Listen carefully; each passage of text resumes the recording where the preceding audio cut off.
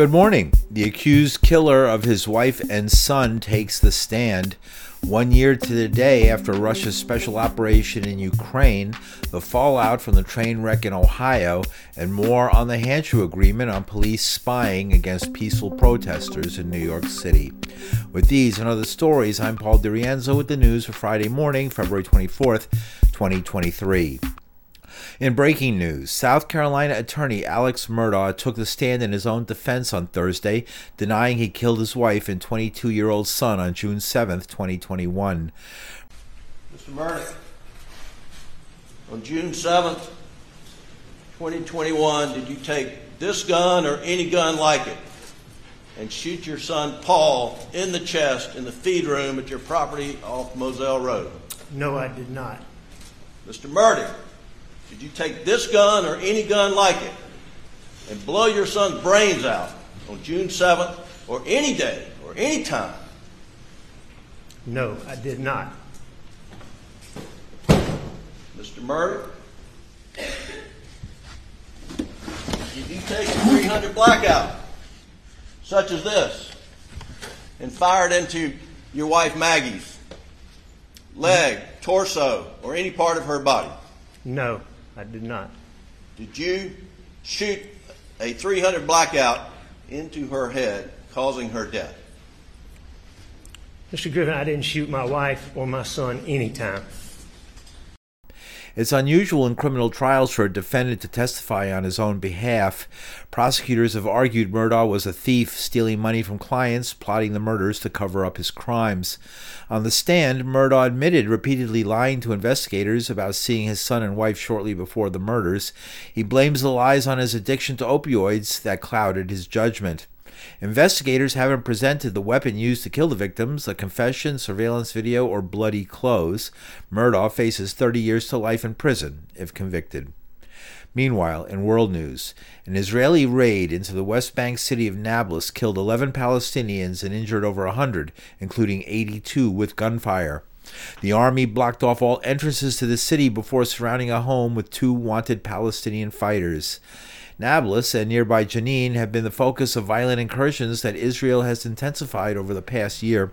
Palestinian political parties announced a general strike in the cities of Ramallah and Nablus on Wednesday in response. Israel stepped up its military raids, arrests, and killings in Palestinian cities and villages after a hard-right government took over the reins of power. The number of Palestinians killed by Israeli forces since the start of 2023 has now risen to 61 people, including 13 children, in the occupied territories. And today marks 1 year since Russian troops entered Ukraine, entering its neighbor from 3 directions, a column of troops only miles from the capital of Kyiv.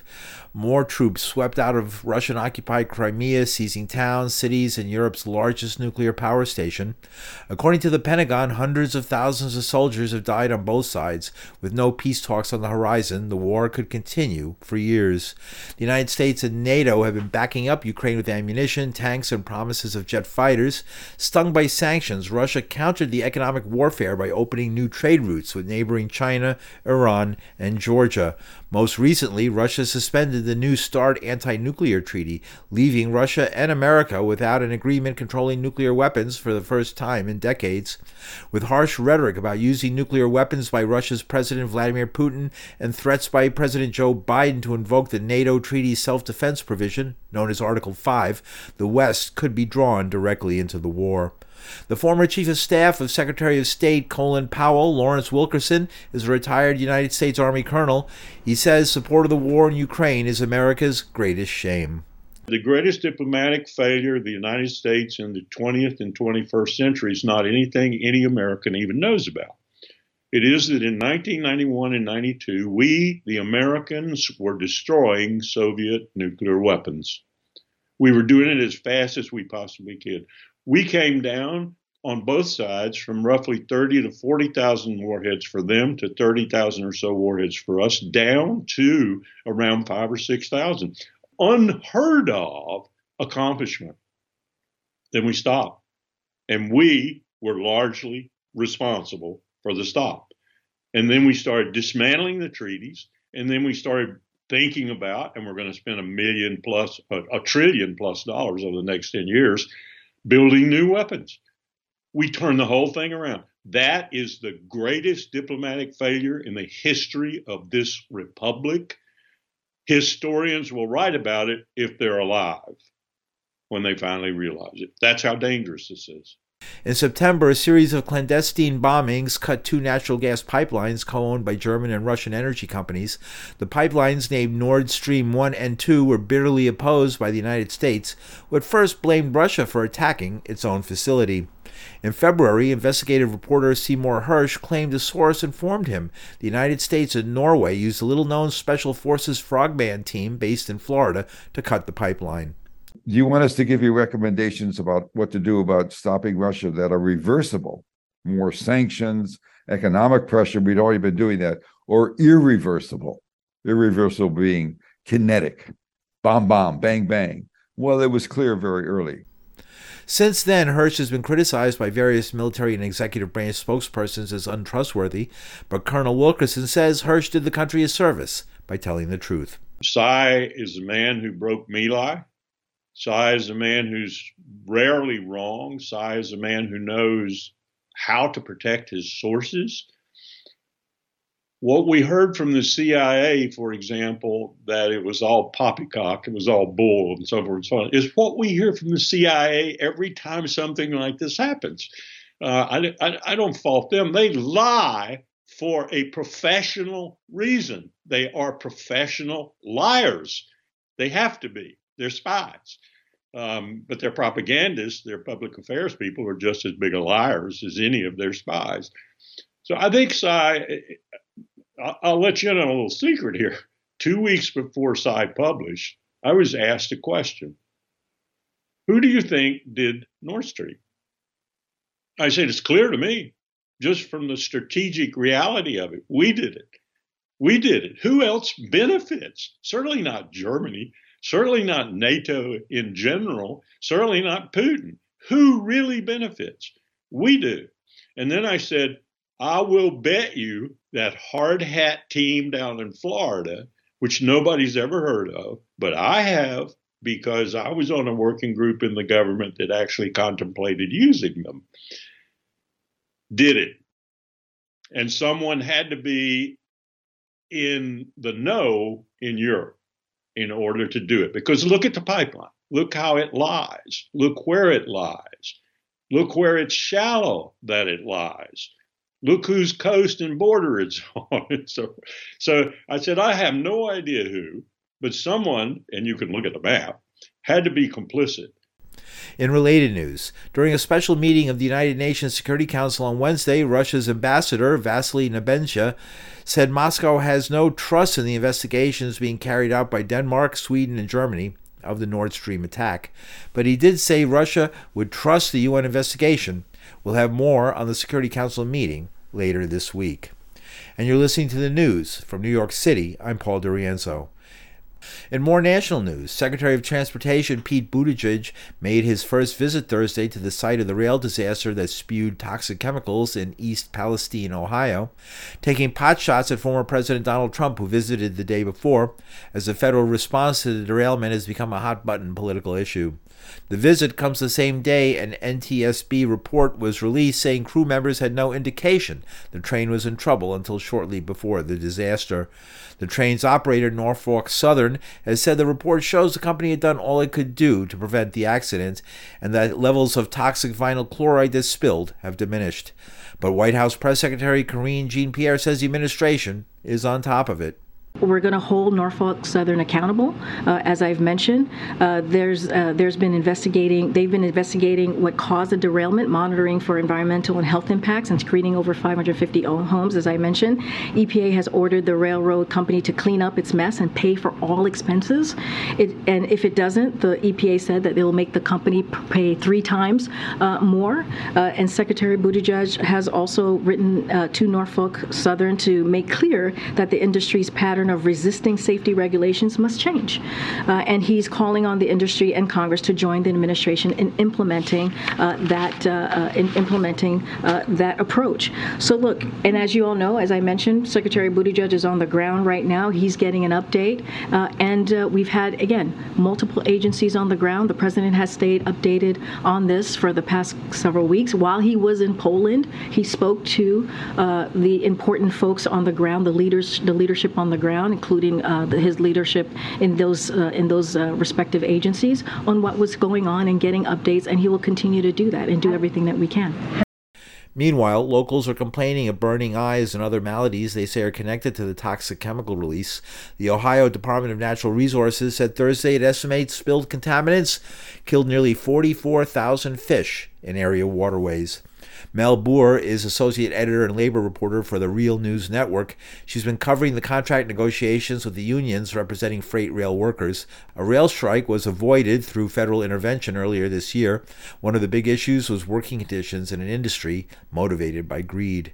These rail workers have been in the midst of really precipitous and devastating staff cuts for the last 5-6 years. Most of these major carriers have laid off a huge portion of their workforce across all crafts. We're not just talking about conductors and folks sitting on the trains, but we're also talking about the folks who do maintenance on the tracks themselves, who do the inspections, who do much of the upkeep of the rail infrastructure in this country.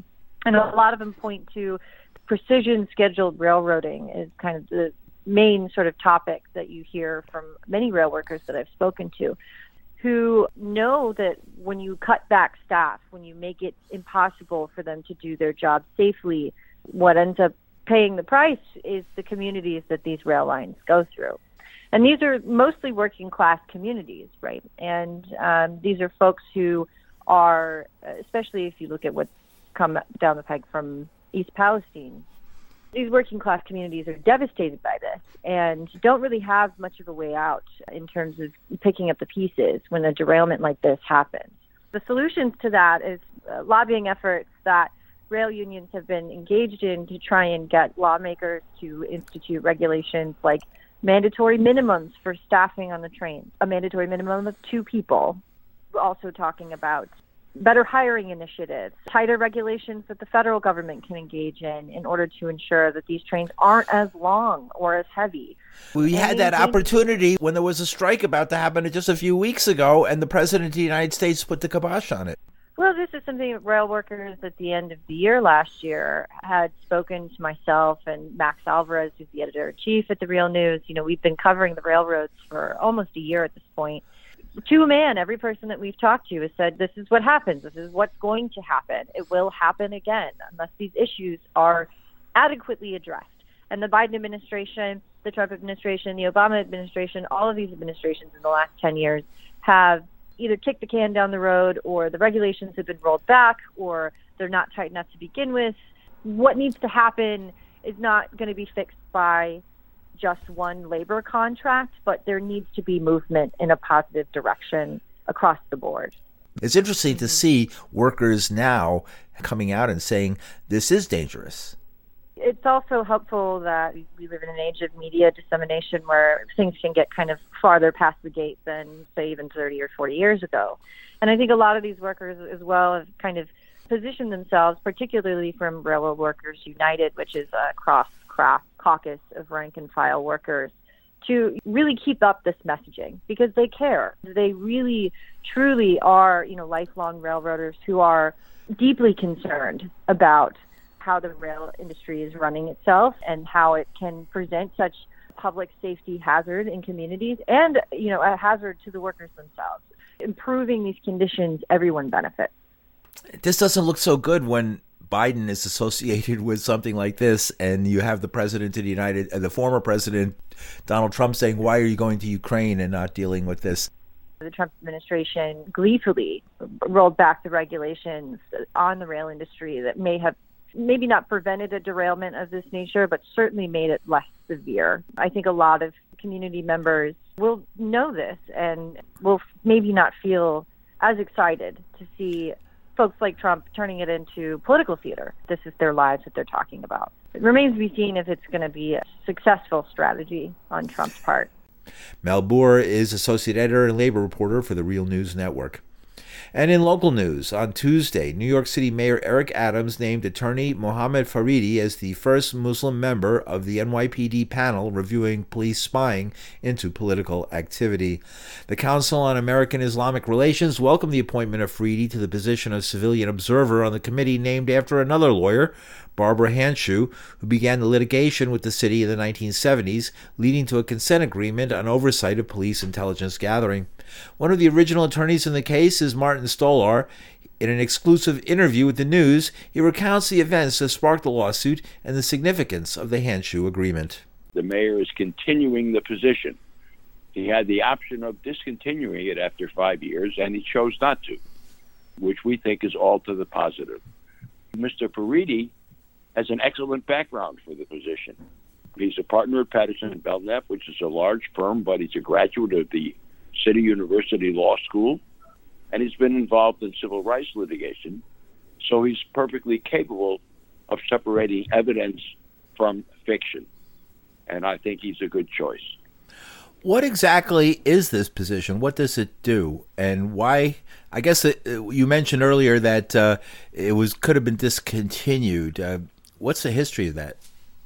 Essentially, the Hanshu Committee is an internal police department committee in the Intelligence Bureau, which authorizes the commencement, continuation, or closing of investigations that involve political activity or religious activity.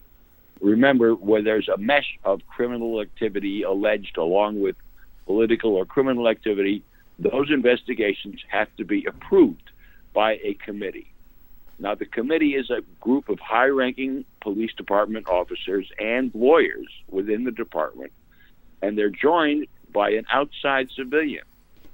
The civilian is not trained as a police officer, has a civilian's point of view, and is not jaundiced by the same kinds of internal divisions or attitudes that might govern the way the police look at things. Our experience in the last 5 years with Judge Robinson, who was a civilian representative, is that he served to sharpen their investigative activities. He was able to get them to sharpen up any allegations that they made about activity, get them to reject certain investigations. And while he didn't find any activities that he found were really over the edge, he served as an important reminder that the police department is subject to civilian oversight. How did that apply to the recent George Floyd protests? The Floyd protests and most of the arrests during Floyd were the result of demonstration activity. And the Intelligence Division, in theory, is not involved in investigating people who are involved in political demonstration activity. So you had, several thousand arrests. A lot of them were for curfew violations or for disorderly conduct, and there's really the Intelligence Division is not involved in that. I see. They certainly were involved in finding and putting undercover agents in or infiltrators into cases where they thought there was some kind of criminal activity, and succeeded in doing that in a couple of cases, some of which are questionable. But they didn't go overboard in the way they did with the Muslim community, which resulted in all the litigation that resulted in the establishment of having the civilian be subject to, call them to be subject to civilian oversight. What has it become, especially since 9/11? It's become more watching on the Muslim community. It was sort of unprecedented when it was filed in 1971. And when it was settled in 1985, it established what was known as an authority, which consisted of two high-ranking police officers and a civilian appointed by the mayor. And they operated with civilian oversight on what the Intelligence Division, what was then called the Intelligence Division, could do. The rule said you cannot investigate any kind of political activity except through the Intelligence Division. And this oversight group, the authority, was presumed to obtain the oversight, to keep them in line, to avoid the abuses that they had done in collecting political intelligence, infiltrating political groups, and collecting dossiers and files. So the 9th Precinct in the Lower East Side, where there's a lot of political activists, can't just go off half-cocked and do a political investigation without it going through, as they might have been able to do in the past. That's correct. They were restrained from just investigating pure political activity. They had to make some kind of an allegation that the people that they claimed to investigate politically were involved in some kind of criminal activity. And then they can justify or attempt to justify the investigation. Rudy Giuliani appointed this guy, David Cohen, who had a total background in the CIA and certainly no respect for the Bill of Rights, to be the head of the intelligence division. And he then lost no time in coming to federal court and saying, abolish these guidelines, abolish the authority. They're hampering our ability to investigate terrorism. And with the stench of 9/11 still hanging over the federal courthouse where we were hearing arguments about this, it was a close question. We succeeded in at least retaining a version of the guidelines as part of the court order. But the role of the authority and the role of a civilian was eliminated. And now investigations were commenced, continued, or closed solely on the word of an internal Hanshu committee, which was chaired by the commissioner of the Deputy Commissioner for Intelligence, in this case, David Cohen. Naturally, this ran to the overboard investigation and surveillance of the entire Muslim community in New York. A total overboard investigation of anybody who was Muslim because they might be connected to, quote, terrorism, unquote. A series of investigations that were exposed by a couple of AP reporters in 2017 or so. That led to us going back to the federal court and saying, hey, Judge, they can't be trusted. Look what they've done.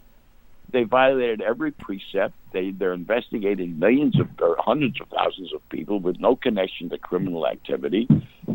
They're investigating every Muslim restaurant and eatery and community place in the city and mosque. They're putting undercover agents in, using infiltrators. They're doing all the things that they said they wouldn't do. So we got to stop it. We went back to court, and a new lawsuit was commenced in Brooklyn by a group of Muslim individuals and organizations called Raza versus the City of New York. And they were then both combined, and we got a new set of guidelines as a result of that collaboration.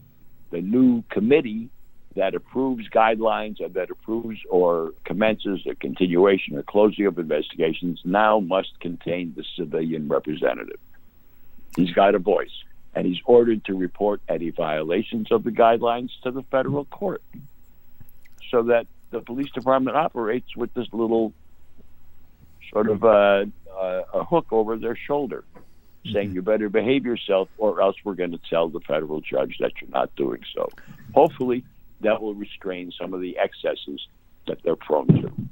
New York Attorney Martin Stolar on the Hanshu guidelines for police spying. The Hanshu guidelines were virtually scrapped after 9/11, but reports of untrammeled spying by the NYPD prompted new lawsuits and a reinvigorated Hanshu board.